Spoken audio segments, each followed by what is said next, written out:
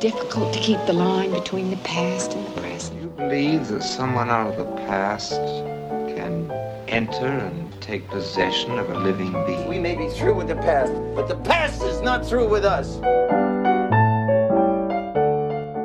Welcome to The Next Picture Show, a Movie of the Week podcast devoted to a classic film and how it shaped our thoughts on a recent release. I'm Scott Tobias, here with Keith Phipps, Tasha Robinson, and Genevieve Koski. Here on The Next Picture Show, we believe that no film exists in a vacuum and that all culture is more interesting in context. So every other week, we get together to talk over a classic film and consider how it relates to a current movie. This week, we ain't afraid of no ghosts, but we're a little freaked out by the politics of busting them. Genevieve, can you tell us more about our pairing? Sure. Paul Feig's gender-reversed version of Ghostbusters has somehow sparked more controversy than any film this summer. Future cultural historians will surely wonder why people got this upset over a silly comedy about 4 professional ghost wranglers setting up shop in New York City. And yet here we are, stuck in an ugly fight over issues of nostalgia, misogyny, race, representation, and activism. All over a movie that mostly wants to show us a good time. So what is it about the original 1984 Ghostbusters that's inspired such strong feeling? This week, we'll look at the 2 Ghostbusters side by side and see what all the fuss is about. Has this become a disaster of biblical proportions? Human sacrifice, dogs and cats living together, mass hysteria. With that terrible Bill Murray impression out of the way, I must say that I've been looking forward to getting some perspective on the Ghostbusters debacle among friends here at Delmark Records, and talking about the old and new Ghostbusters as movies, which the conversation around them has kept us from doing. Today, we'll talk about Ivan Reitman's version with Bill Murray, Dan Aykroyd, Harold Ramis, and Ernie Hudson. Then later in the week, we'll bring in Paul Feig's version with Kristen Wiig, Melissa McCarthy, Kate McKinnon, and Leslie Jones. One is the gatekeeper, one is the keymaster, and together, they're a podcast episode. Come in, Ray. Hickman! I saw it! It's right here, Ray. It's looking at me. He's an ugly little spud, isn't he? I think he can hear you, Ray. Don't move. It won't hurt you.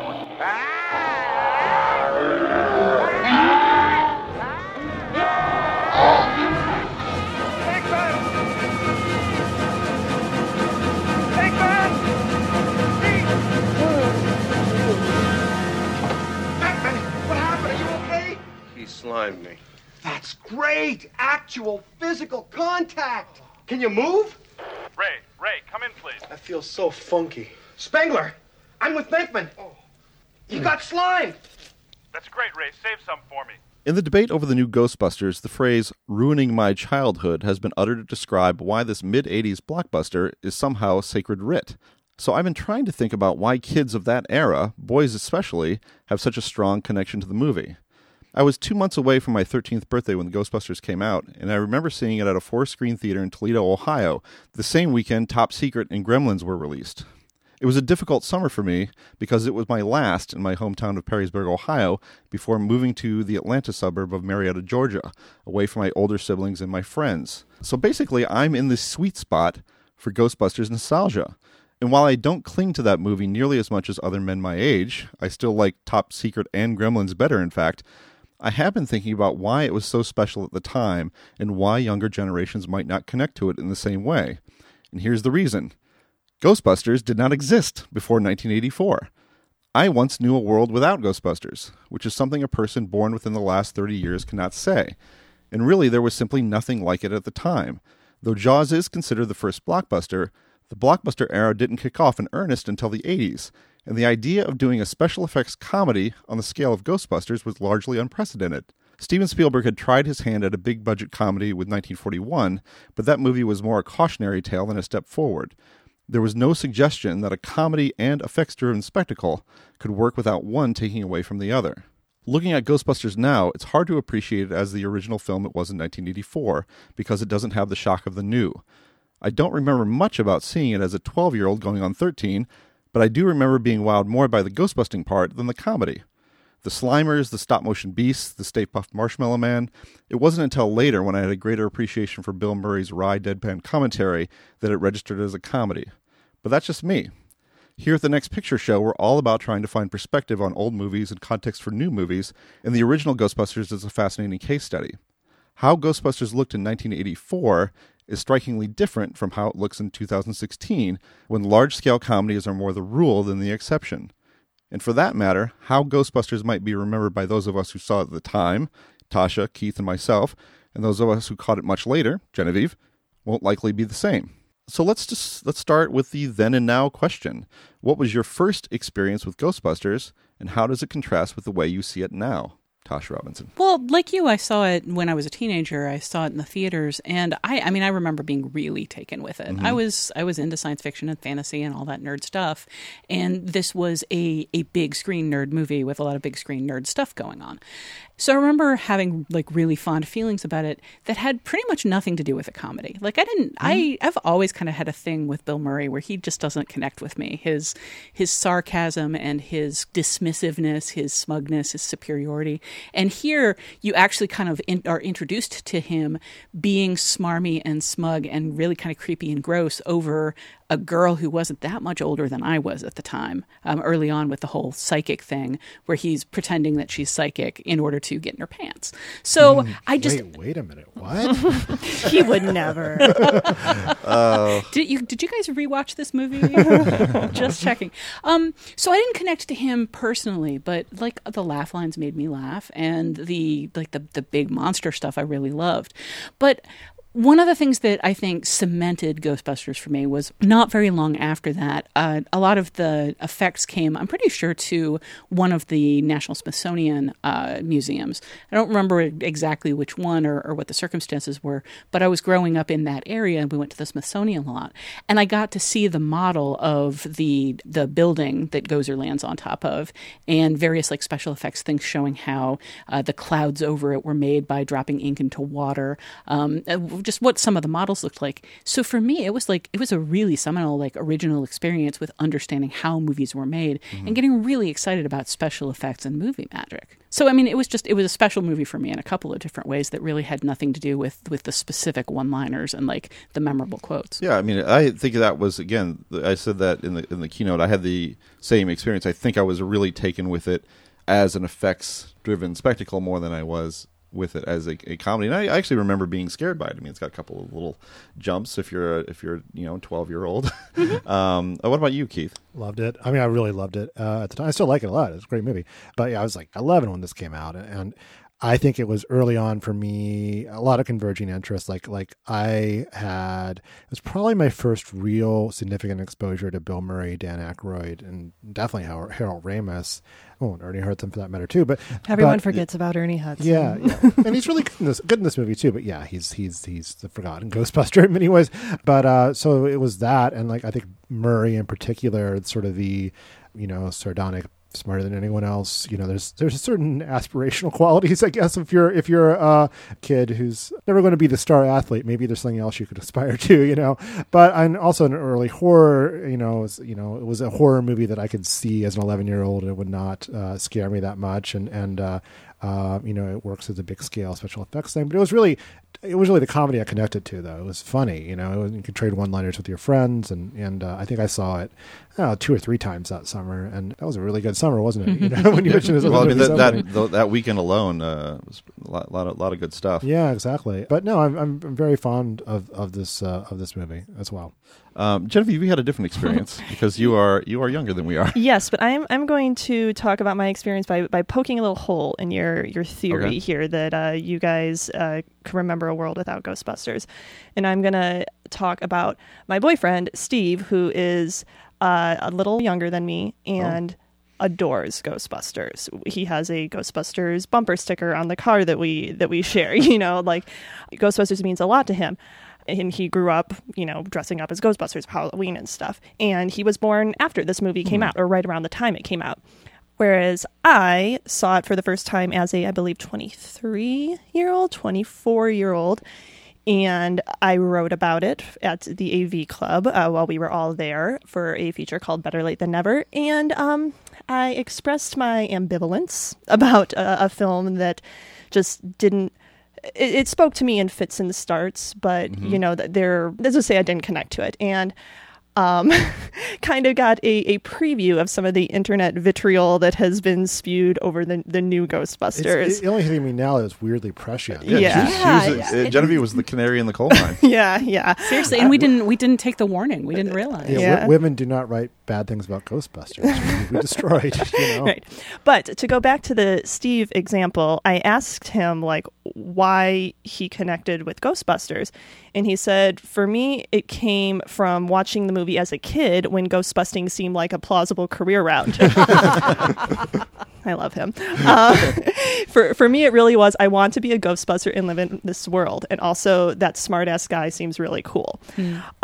Also, the cartoon, The Real Ghostbusters, helped a lot for him. Mm-hmm. So what I'm getting at is I think the key here might be that for all of, it's ghost blowjobs and Bill Murray wryness, this is kind of fundamentally a kid's movie in a lot of ways. And I think that seeing it when you are still a kid or, still have a connection to your childhood, that maybe it hits you in that way. So that's my theory. I saw it for the first time as an adult, and that may have been my roadblock.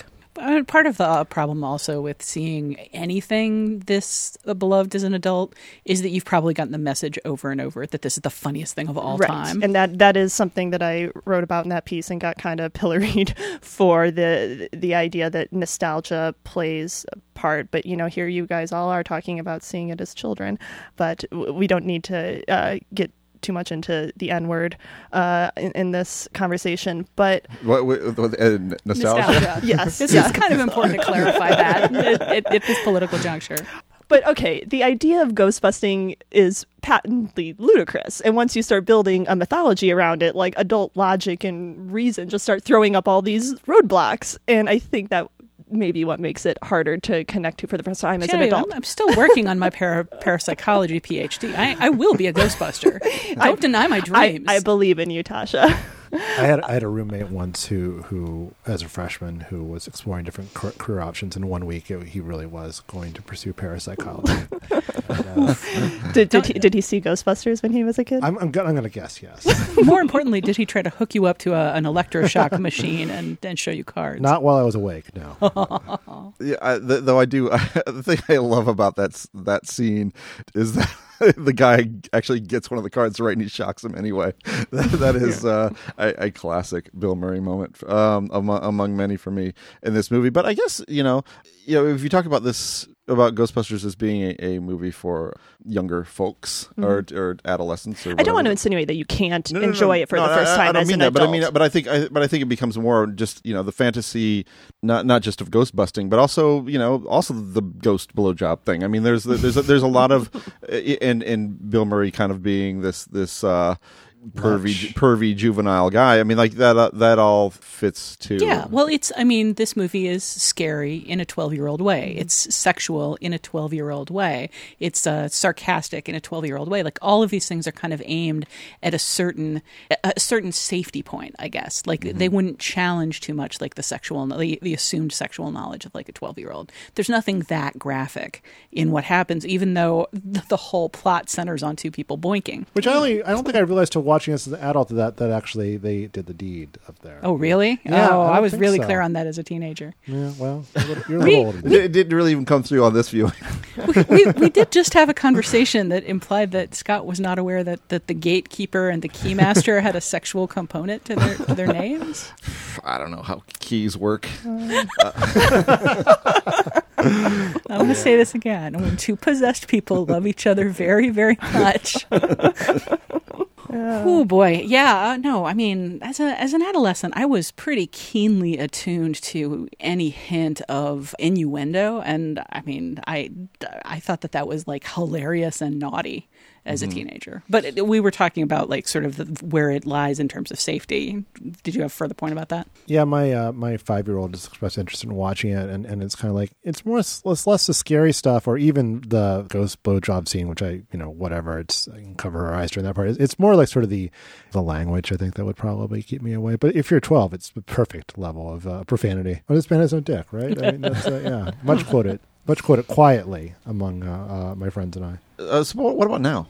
What was it like for you all to revisit it for this show? I really like the movie. It is not the roll on the floor comedy that memory might suggest it is. Mm-hmm.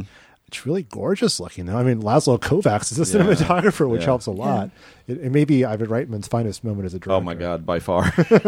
This is talk about aspirational. This is as high as Ivan Reitman's career ever got. And the effects were better than I remember them being. Not that I remember them being bad, but it's like it's very impressive visually for a lot of reasons you were talking about, Tasha. Yeah, and the effects have just a tremendous amount of charm to them too. Mm-hmm. From Slimer to the Stay Puft Marshmallow Man. That's a great moment. That's a great cinematic moment. I mean, but what about the dogs? I like the dogs because they're like stop motion, right? Yeah, they're cool. Yeah, no, I like, the stop motion. I don't mind the herky jerky. A little bit of herky so jerky dated. Stuff. Yeah, they are super dated. Flashback to last week. I don't think the problem with the dogs is the stop motion. I think the problem is the way they were matted in. Yeah, the matte lines. Like I'm not a big person for Spielbergian going, or even more so George Lucas going back and messing with the special effects. But I would actually be fine with a version of Ghostbusters that erases the matte lines around the terror dogs. Yeah, that's what I mean when I bring that up. No, that's just disrupting reality. Yeah, the really reality of matte lines around demon dogs. I would be more capable of buying that if so many other movies of the time did not also have that problem. But apparently the special effects were super, super rushed because the special effects house that was working on them was also working on 2010 at the time. They didn't have a ton of budget to work with. There were a lot of special effects and a lot of process shots in this movie, and it all kind of came down to the wire on the deadline. So, I mean, they've said that they find the effect a little, especially the terror dogs, are a little jerky because they didn't have time to put in the kind of time that smooth stop motion takes. Again, it doesn't bother me. I mean, we're talking about something that's like a demonic animal force from another dimension. It doesn't really bother me that they move around in a jerky way, but the matte lines are a little distracting sometimes. You know what other movie I loved that summer? 2010. I really did. I left it thinking this is better than 2001. Were there matte lines around all the effects? Probably. I don't know. Were there any recycled terror dogs? What struck me most on the rewatch, I have to admit, I went into this rewatch cringing a little bit because I haven't revisited Ghostbusters probably 20 years. Mm-hmm. And a lot of movies that I liked when I was young, especially 80s movies, have a really high cheese factor that's hard to get over these days. And as I say, Bill Murray's smarm has only kind of accreted layers on it for me over the years. So I was really kind of afraid to revisit this movie. I was afraid of the Genevieve effect. I was afraid of going in and finding out that my nostalgia was completely undeserved. I really enjoyed the charm of this film. Mm-hmm. I think, I'm going to say dated. I think some of the sexual politics of it are kind of dated and really kind of silly. And the performances, which we're going to talk about, I had some problems with sometimes. But the pacing of it, I just find the pacing so perfect, and especially compared with the new Ghostbusters, which we'll get into more next time. But there's almost a leisureliness to this movie outside of the actual action sequences that I just find so charming and relieving. This movie takes time to show you things like the drifting ghosts, exploding from the building and slowly spreading over New York. That is one of my favorite shots, favorite moments in any movie. And when the music's playing in the background and you're just getting to see what this looks like from the top down. It's so rare for movies to take that kind of time with something these days. Yeah, I mean the amount of care put into storytelling in Ghostbusters is in old Ghostbusters. I guess we'll call it old Ghostbusters and new. Well, we're going to figure this out. But in any case, there is a lot of care that's put into telling a story and not necessarily having every scene be joke filled. Just kind of let's do story first, and if there are character moments that involve jokes that can be in there, that's fine. If there are actions that are jokes, then that's fine. But it kind of hits you first as a nice piece of storytelling. Also that looks beautiful, as Keith said, that has a wonderful sense of location. I mean, I think this feels like kind of almost like a PG rated version of the Taking of Pelham 1, 2, 3. That it's got that's such a strong New York attitude to it that I like. And seeing it again, it is I think it's a good film. I don't love it, but I think the first like 30 or 40 minutes are fantastic. I think it just sets up the story so well, and a lot of my favorite lines are in that part. It's just, I think maybe towards the end it kind of gets lost in effects and trying to just resolve all of the mess that it's sort of made. But even then you have the Stay Puft Marshmallow Man and that sort of thing. Anyway, I'm babbling. You also kind of have the heroism, the fact that it kind of takes time to establish that these people have become heroes to a city, and as kind of losers, they suck it up. They love it, and we take maybe a little more time with that than we need. But I like that we take time with it at all. I love that we make time to spend a time listening to Ray and Winston talking about biblical prophecy and the end of the world and kind of bonding a little over their worldview. There's so many quiet moments in this film that are really good. I like that a lot too. Yeah, that holds up really, really well. Yeah, I mean, I guess maybe it's a sign of the times as well that you didn't necessarily have to rush anything or feel like you have to, people need to be like, entertained in a certain way or jostled at all times. So it has a pleasant, leisurely is not quite the word, but close to that is as close as Blockbuster can be to leisurely. I just want to point out that like the way that you guys are describing this is like charming and leisurely is like so antithetical to what I was led to believe Ghostbusters was when I saw it for the first time. And I was expecting this laugh out loud, roll on the floor comedy, which, as you say, it is not for a lot of it. So when I rewatched it this time, I guess I liked it about as much as I liked it the first time I saw it, which was kind of, Is there anything specific that it's missing for you, or is it? Can you put your finger on it? Yes, I kind of don't want to. I don't like Peter Venkman. He is not a character that I feel any connection to or affinity toward or love for. I mean, he's kind of a creep, and I like Bill Murray just fine in other contexts, but like his particular brand of smarm just doesn't sit well with me, especially when he's posited as a romantic lead. I'll walk that back. I don't like the Peter Dana stuff, and I don't like that there is this like weird, creepy romance inserted into the middle of this, and I do like that New Ghostbusters avoids that entirely. Which you could probably get into some gendered reasons for that, but let's just say they realized it didn't work in the first one, so they left it out of the new one. But yeah, like Peter's pursuit of Dana in the film is my least favorite element of that character, and it seems like the only reason it's there is because like 80s movie convention calls for it. I suppose. I feel like she's so resistant, and he basically has to save the world for her to give into his charms, such as they are. To me, I think that if she were a little more easily won over, I would find it a little more troubling. But he wins her over before saving the world. He wins her over, I guess, by being famous, which is like... I don't think he wins her over at all. She agrees to go on a date. She agrees to, but we've already kind of seen her do the, all right, I'm willing to be a nice girl. And she also wants him over to solve her problem. I mean, she's really clear about that. One of the things that, like, I absolutely feel you on this. I think he's a creep, and he's like a bit of a blowhard. And here's the big thing for me: he doesn't have any function on that team. Like, he's a parapsychologist. They make it really clear up front that he considers science to be a scam that will help him get through life. Like, he doesn't really do anything for the team except push Ray into taking out a third mortgage. And which is great. Which is a funny bit because he didn't even argue him down from 19%. That's one of the funniest lines in the movie. But he's not a contributor. Yeah, I don't mind that he's a creep. I mind that like the movie seems to be wanting me to admire him for being a creep, and I'm not willing to do that. And I don't think it does because of the way Dana sees him. She's not just resistant. She has his number from like 2 minutes into their meeting. And one of the things I enjoyed most about rewatching this is just the way, I mean, she takes one look at him and puts him in the same box as the little old Rick Moranis. Just no way, never. Get over it. And she just keeps pushing him away.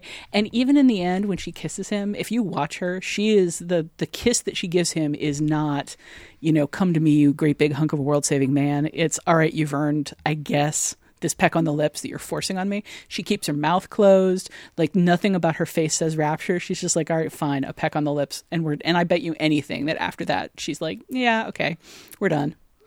I don't know. I haven't seen Ghostbusters 2. She's not addressed there. Oh, that's actually a really good point. I have no memory of that I haven't seen at all. it since theaters. Oh boy, it's rough. Yeah, I don't like it. Well, okay, let me defend Peter Venkman because that is my favorite character and performance in the movie. Was that a weird like a stomach thing? No, that was ooh. As in, okay, I thought it was like okay.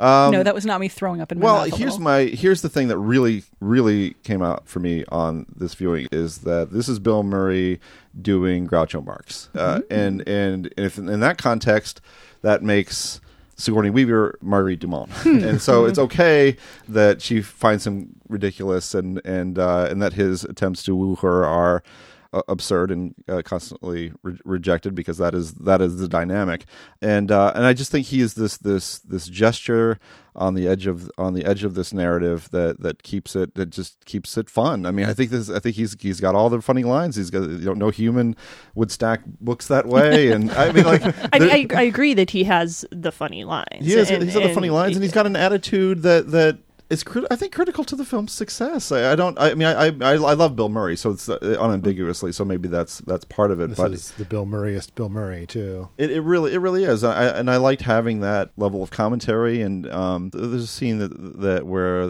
they're outside of the orchestra hall, where Bill Murray meets her. It was such a Groucho moment where he tells her that she's the best one in a row, and she's like, most people can't hear me with your orchestra playing. He goes, I don't have to take this abuse.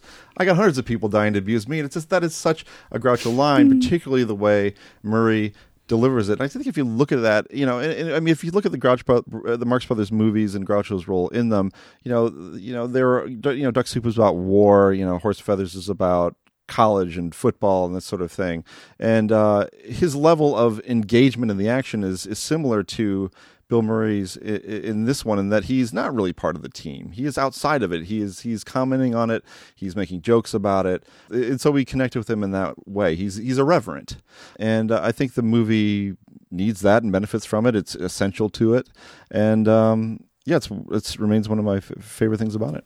I mean, I absolutely agree that the movie needs it. I'm definitely not saying like this should be a movie without Venkman. Nor am I. Yeah, I mean, he works. I think it's possible though to watch this movie and enjoy this movie and like love all of his wacky lines delivered in his wacky Bill Murray way without connecting with the character in any kind of personal way. Oh no, but I mean, you wouldn't connect with Groucho either.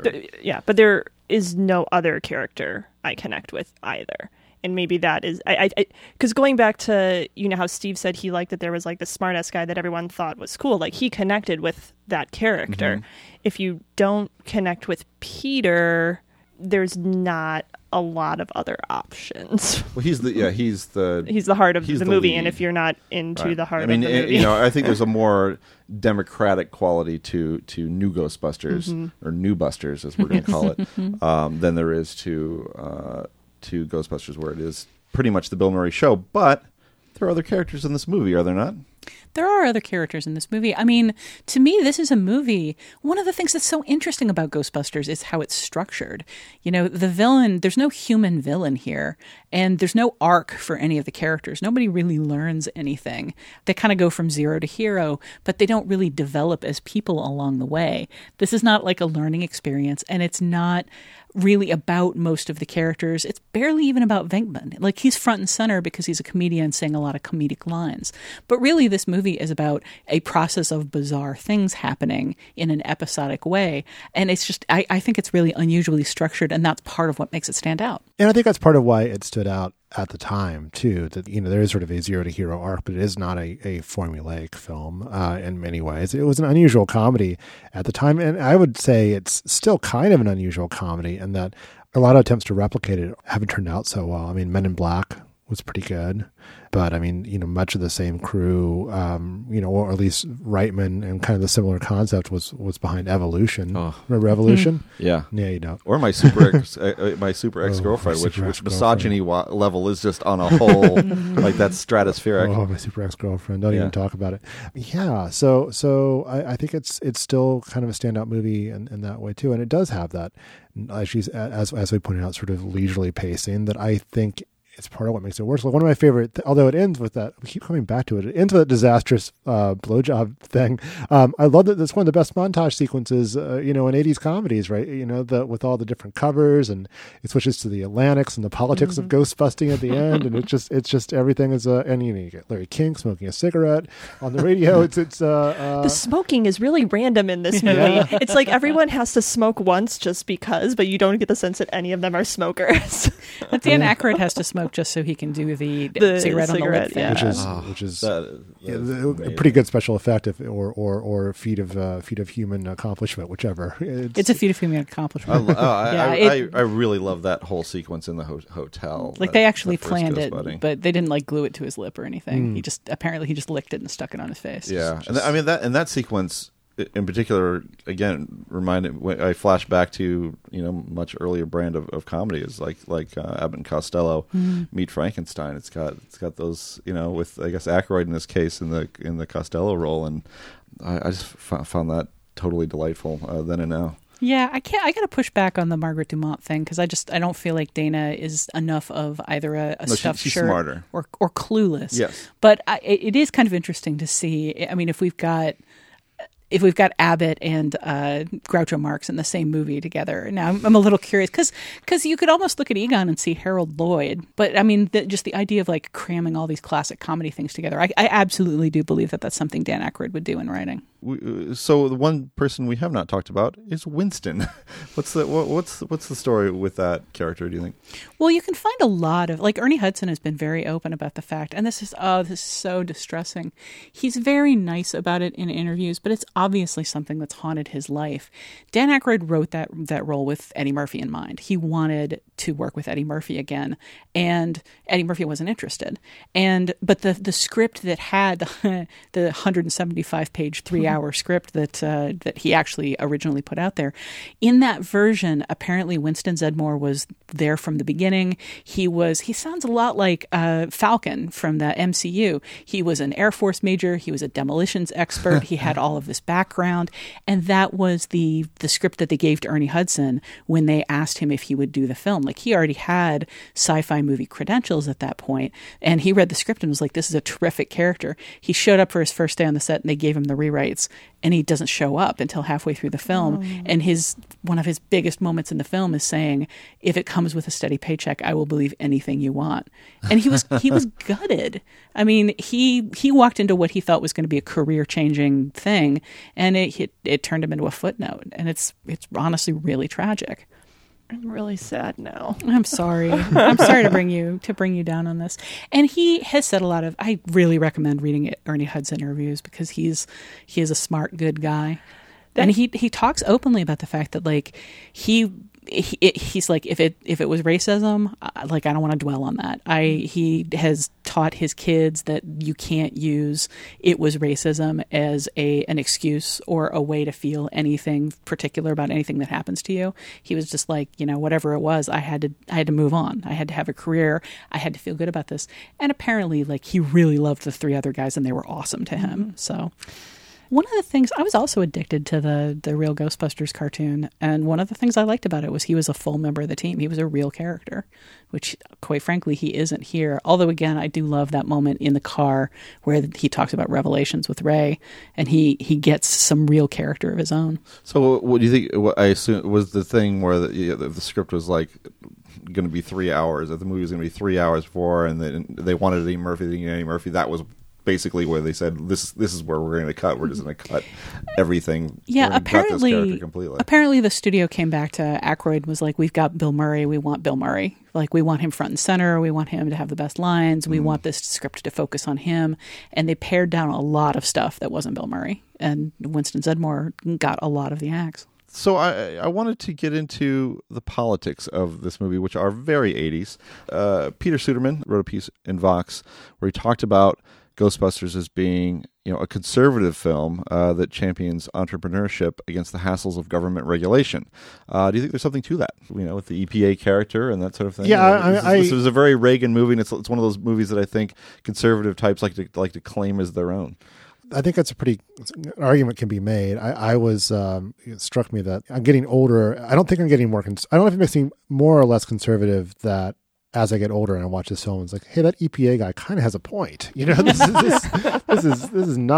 should be a little more regulated. I think big government should step in at this point. That said, he is a jerk and he has no dick. But I've heard that about him. Yeah, but it is very much a 80s success story in some ways, isn't it? I will say though, if you're going to regulate the ghost busting industry, I think you really have to be a little more careful than just shutting down the containment That's true. unit. Sure. No, the implementation was way was right. botched. Right. So it's a little unfair. And it's kind of, it is kind of telling that when Walter Peck comes in, like, there's a big switch there that will turn the thing off. He wants the thing off. He will not do it himself. He orders the cop to do it. He orders the maintenance guy to do it. And he threatens them both. And he threatens the Ghostbusters, but he won't do it himself. He's got to make a flunky do it. And effectively, he's trying to make a flunky take responsibility for it. Yeah, I liked that piece by Peter. And he also pointed out the cynicism of the line where Peter Venkman tells the mayor, "You'll be saving the lives of millions of registered voters." Like, it's, it's a very Venkman line, but it's also a little bit of a tweak there, I think, to the political system as well. Making an EPA guy the villain is that's a statement, I think, for sure. And it really, this is right. This is right in the middle of the Reagan 80s, so definitely a movie of its time. So what about, just to wrap this up, do we have any favorite lines or moments from the film, Genevieve? Favorite lines, I guess I'll give it up for Ray when someone asks you if you're a god, you say yes.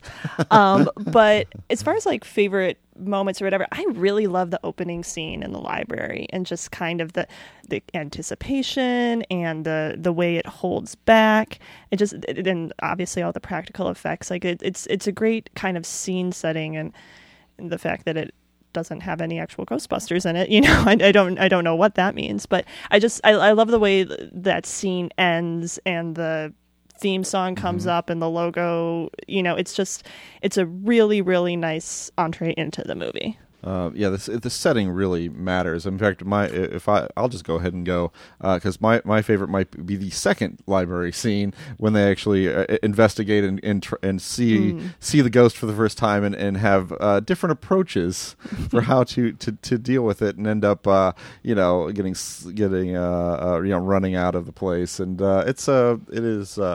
The use of locations in this movie is so strong. It's such a New York film, and the library was a big part of that. I love the moments where the story drops away and we find ourselves listening to the soundtrack. Thank you for bringing this up. I own the soundtrack and I listened to it a lot, and listening to these songs come up again and again. And you've got to give it up for the original, Ray Parker Jr.'s actual theme, which is insanely catchy. And I've been walking around talking about how busting makes me feel good since about 2 weeks before New Busters opened, and I'm ready to stop now. Everyone loves it except for Huey Lewis. Yeah, fair enough. But some of these other songs, I really do love the Mick Spiley's "I Believe It's Magic" in that moment, which I called out, which is my favorite thing in the film. But also "Cleaning Up the Town" and "Saving the Day." Both of these moments where we just kind of get to see them doing what they do while we're listening to the lyrics. It's such an 80s thing, and it gets me every single time. I love it. I thought you were talking about the score, which I think is really, really great. It's Elmer Bernstein, right? Yeah. And apparently kind of taking a similar approaches for Animal House, where a serious score kind of heightens the comedy. The music isn't there telling you it's funny. That really stood out to me in this viewing, and I really like the score. I was going to say anything that Rick Moranis does, because we haven't talked about him yet. Oh, yeah, but true. I think he gives Murray a run for his money in terms of just funny moments, and some of it. One thing I really like is the party chatter where he's just going on about how someone has a small carpet cleaning business and receivership, and they only have so much left on their mortgage, so they're okay. I love that character. And do you realize the party sequence was pretty much entirely him improvising? It doesn't surprise me at all. It's a very SCTV scene in many ways. You know. Did you know that role was given to John Candy and he walked off on it? No, I didn't actually. You are a font of Ghostbusters trivia. I've been reading. Well, there's so many oral histories of Ghostbusters out there because it hit its 30-year anniversary. Right. So I read a bunch of those. John Candy was cast in that role, and they shot some of it. But he wanted that. Try to imagine this. He wanted Lewis to have a couple of schnauzers and a strong German accent. And Reitman was just like, no, this just really doesn't fit with what I want to do at all. And Candy walked off. He quit. So they brought Moranis in. Actually, I think I'm lying about having shot it. I think it was right before shooting was going to start. They brought in Moranis like as a last minute replacement, and he came in and he said, "I've got this geek thing I want to do." And like his whole conception of who Lewis was is what we see in the movie. And he actually he's not credited as one of the scriptwriters, but he's considered to be a contributing scriptwriter because he wrote so much of his own characters' lines. Yeah, and it's really funny, but it's also kind of, I'm afraid, got him typecast a little bit because he kind of played variations of that character for the rest of his career. And obviously he looks the part. He does it very well. But I mean, if you watch him with SCTV, he's got so much more range than we ever really saw in the movies. And he's so much a nerd of a particular time. Mm-hmm. Now I'm trying to imagine the pants are never. The pants are always too short. Even he's not that big a guy. And you lose the great visual of him next to Sigourney Weaver. Yeah, and I mean, can you imagine the Keymaster Gatekeeper scene where she grabs him and dips him and smooches him? Like, that would not work with John Candy. Well, with that, we will talk more Ghostbusters in the second half. But right now, we'll be right back with some listener feedback on our previous episodes.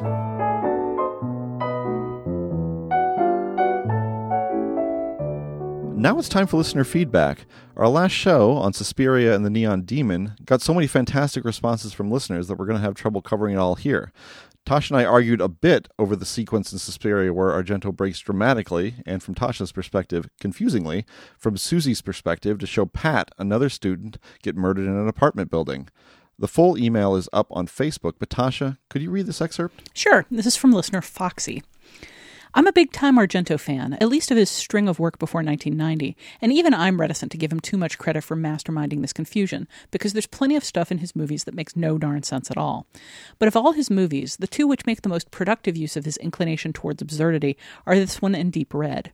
Deep Red is ostensibly a murder mystery with an official villain and a solution, but it creates instead a sense that we've seen something truly unfathomable. Suspiria is ground zero for this tendency in Argento's work. Because Argento leaves just enough loose threads dangling in Suspiria, this failure to resolve even basic questions leaves a menacing void sitting at the heart of this film, a void that the final sequence fails to dispel. We're shown a hairy arm, glowing cat eyes, a black-gloved hand, a caped figure in high heels stalking and dispatching victims, yet none of these features actually match the witch once she appears. I'm inclined to think this is Argento acting on inspired instinct more than anything. What is the deal with the creepy housekeeper and the mute boy? What meat are they chopping in the kitchen? What's the deal with the bat attack? Suspiria and Deep Red are the two Argento films where these patent absurdities are transmuted into real strengths, which is why the final sequence can never truly satisfy. What could after a build-up like that? That's a good point. And weirdly enough, not one I even thought about until we got this email. I think you just accept it, and the explanation that maybe this is just his instinct that he's acting on, and that's a good instinct. I have to admit that for me, I didn't question most of this stuff because witches, man. Like, a bat is attacking you, a witch sent it. A demon is attacking you, a witch sent it. There's somebody in high heels, people hovering outside windows, whatever. Witches, man. Like, I didn't question these things not fitting together because it seemed that it was just manifestations of evil magic. Okay. So we were all left flummoxed over the necrophilia scene in the Neon Demon, and a couple of listeners wrote us with smart interpretations about what Nicholas Winding Refn was thinking. Keith, why don't you read us one of them? This is from a listener named Stephen in London. I was surprised when you also roundly dismissed the necrophilia scene. Apart from presenting a thrilling set piece in itself, my feeling is that this ends up as a key plank in the narrative unfolding of the film. The neon demon builds our sense of its world gradually. Granted, we learn very early on that this is an occulted realm of prowling beasts and creeping disquiet, but of the various figures around our main character, Jesse, Jenna Malone's Ruby seems alone to be acting on motives that might not be entirely calculating. Indeed, she operates for much of the film as a point of light in an otherwise dark terrain. This is why Ruby's worried reaction to the photographer Jack is so important, even though it ends up making little sense as a genuine expression of worry, given what we come to learn later about Ruby. It suggests to the viewer that at least some degree of moral culpability exists in the Neon Demon's world. It's not until Ruby reacts so aggressively to Jesse's rejection of her advances that we start to see Ruby as part and parcel with the film's denuded moral landscape. But it's the necrophilia scene that really pushes her, and our sense of where the film is going, over the edge. The necrophilia in this sense serves to escalate the intensity of the film as spectacle, and also acts as vital thematic tissue. The shard of ruby light is now fully blocked up, and we're launched viscerally into the surreal horror of the final 15-20 minutes of the film. The necrophilia scene, in my viewing at least, therefore represents an escalation that is entirely necessary for the larger dramatic contours of the film, in terms equally of character, theme, and emotion. Anyway, that was my reaction. Clearly, you all don't agree. But it is persuasive, though. That it is a turning point, and it is sort of when Ruby kind of tips her hand as to who she is, at least to the viewers. That being said, it is, by my estimation, 30 straight minutes of Ruby having sex with a corpse. I don't know. This is a very good argument as to why it belongs in the film, and yet I can't say it doesn't still feel excessive in some ways. Yeah, that's a good point. It's a good email and thought-provoking, and I think it gets you thinking, I guess, about the overall sort of architecture of the film rather than thinking about Ruby as a character and how, and why are we spending time with her when this seems to be Jesse's movie, right? And so this maybe makes a little bit more sense because otherwise it makes no sense. So I'm happy that there's at least this explanation to cling to. Sure. I mean, I like this letter. What it makes me think of, I guess, is the idea that I kind of put forward that this movie is about people turning themselves into objects. I kind of feel like this letter basically sparked me thinking about the way Ruby is interacting with this corpse, which is very literally an object, and it doesn't put her off. It doesn't bother her. And that might be sort of a clue for how she deals with other people later. She, like, all of the people around her are turning themselves into objects. She's turning an object into a person. Well, we have one more letter from about Neon Demon. This is from listener Melissa. Again, we have this in full on our Facebook page because this is like an essay. Melissa had a really, I think, remarkable interpretation of the symbolic value of the mountain lion that appears in Jesse's motel room in the Neon Demon. Genevieve, want to read a fairly large chunk of it for us? Sure. Melissa writes, I wanted to propose a theory relative to the mountain lion in Neon Demon in terms of its thematic significance. I think you are onto something in the parallel to cat people, particularly as in that film the cat is a literal manifestation of the voracious and untamed in a woman, and I believe something similar is going on in Refn's film. The mountain lion serves as an interesting focal point for our developing understanding of Jesse's character. Initially, we see the cat as representative of the ominous outside threats she faces when she comes to LA, a terrifying other, if you will.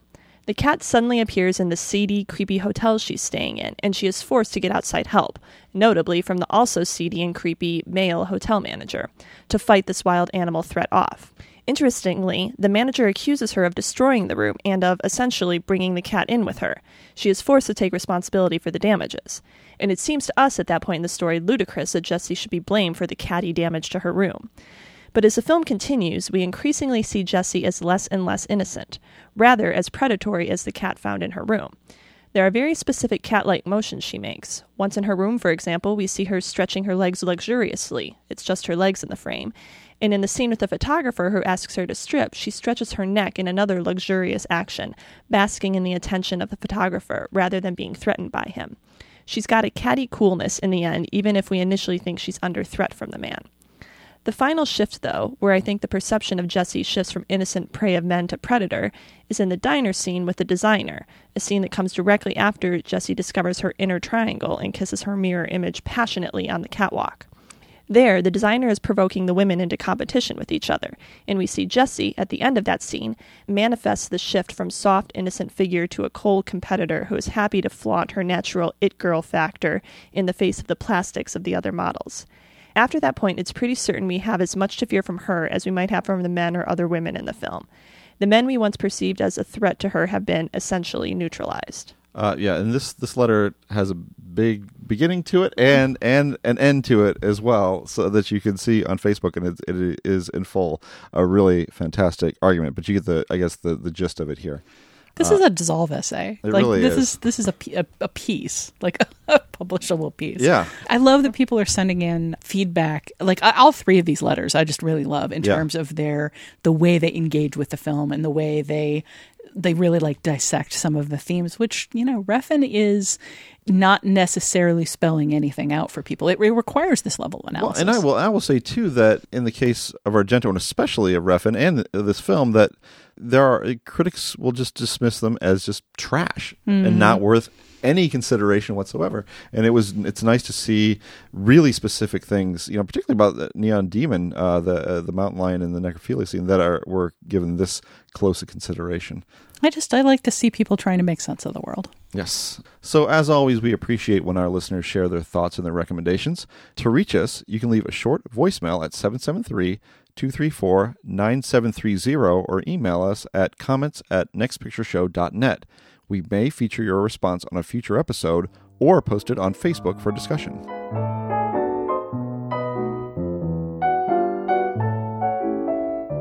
And that's it for this episode of The Next Picture Show. In the second half, the women will do the ghost busting. Thank you very much. Look for that later this week, or better yet, subscribe to The Next Picture Show on iTunes or your podcatcher of choice. Follow us at facebook.com/nextpictureshow and follow us on Twitter at nextpicturepod so you'll always know when a new episode drops. Until then, I'm having a big party for all my clients, and even though you do your own tax returns, which you shouldn't do, I'd like you to stop by.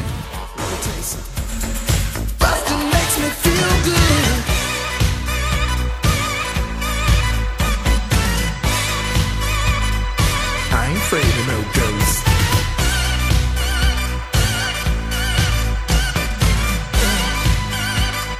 I ain't afraid of no ghosts.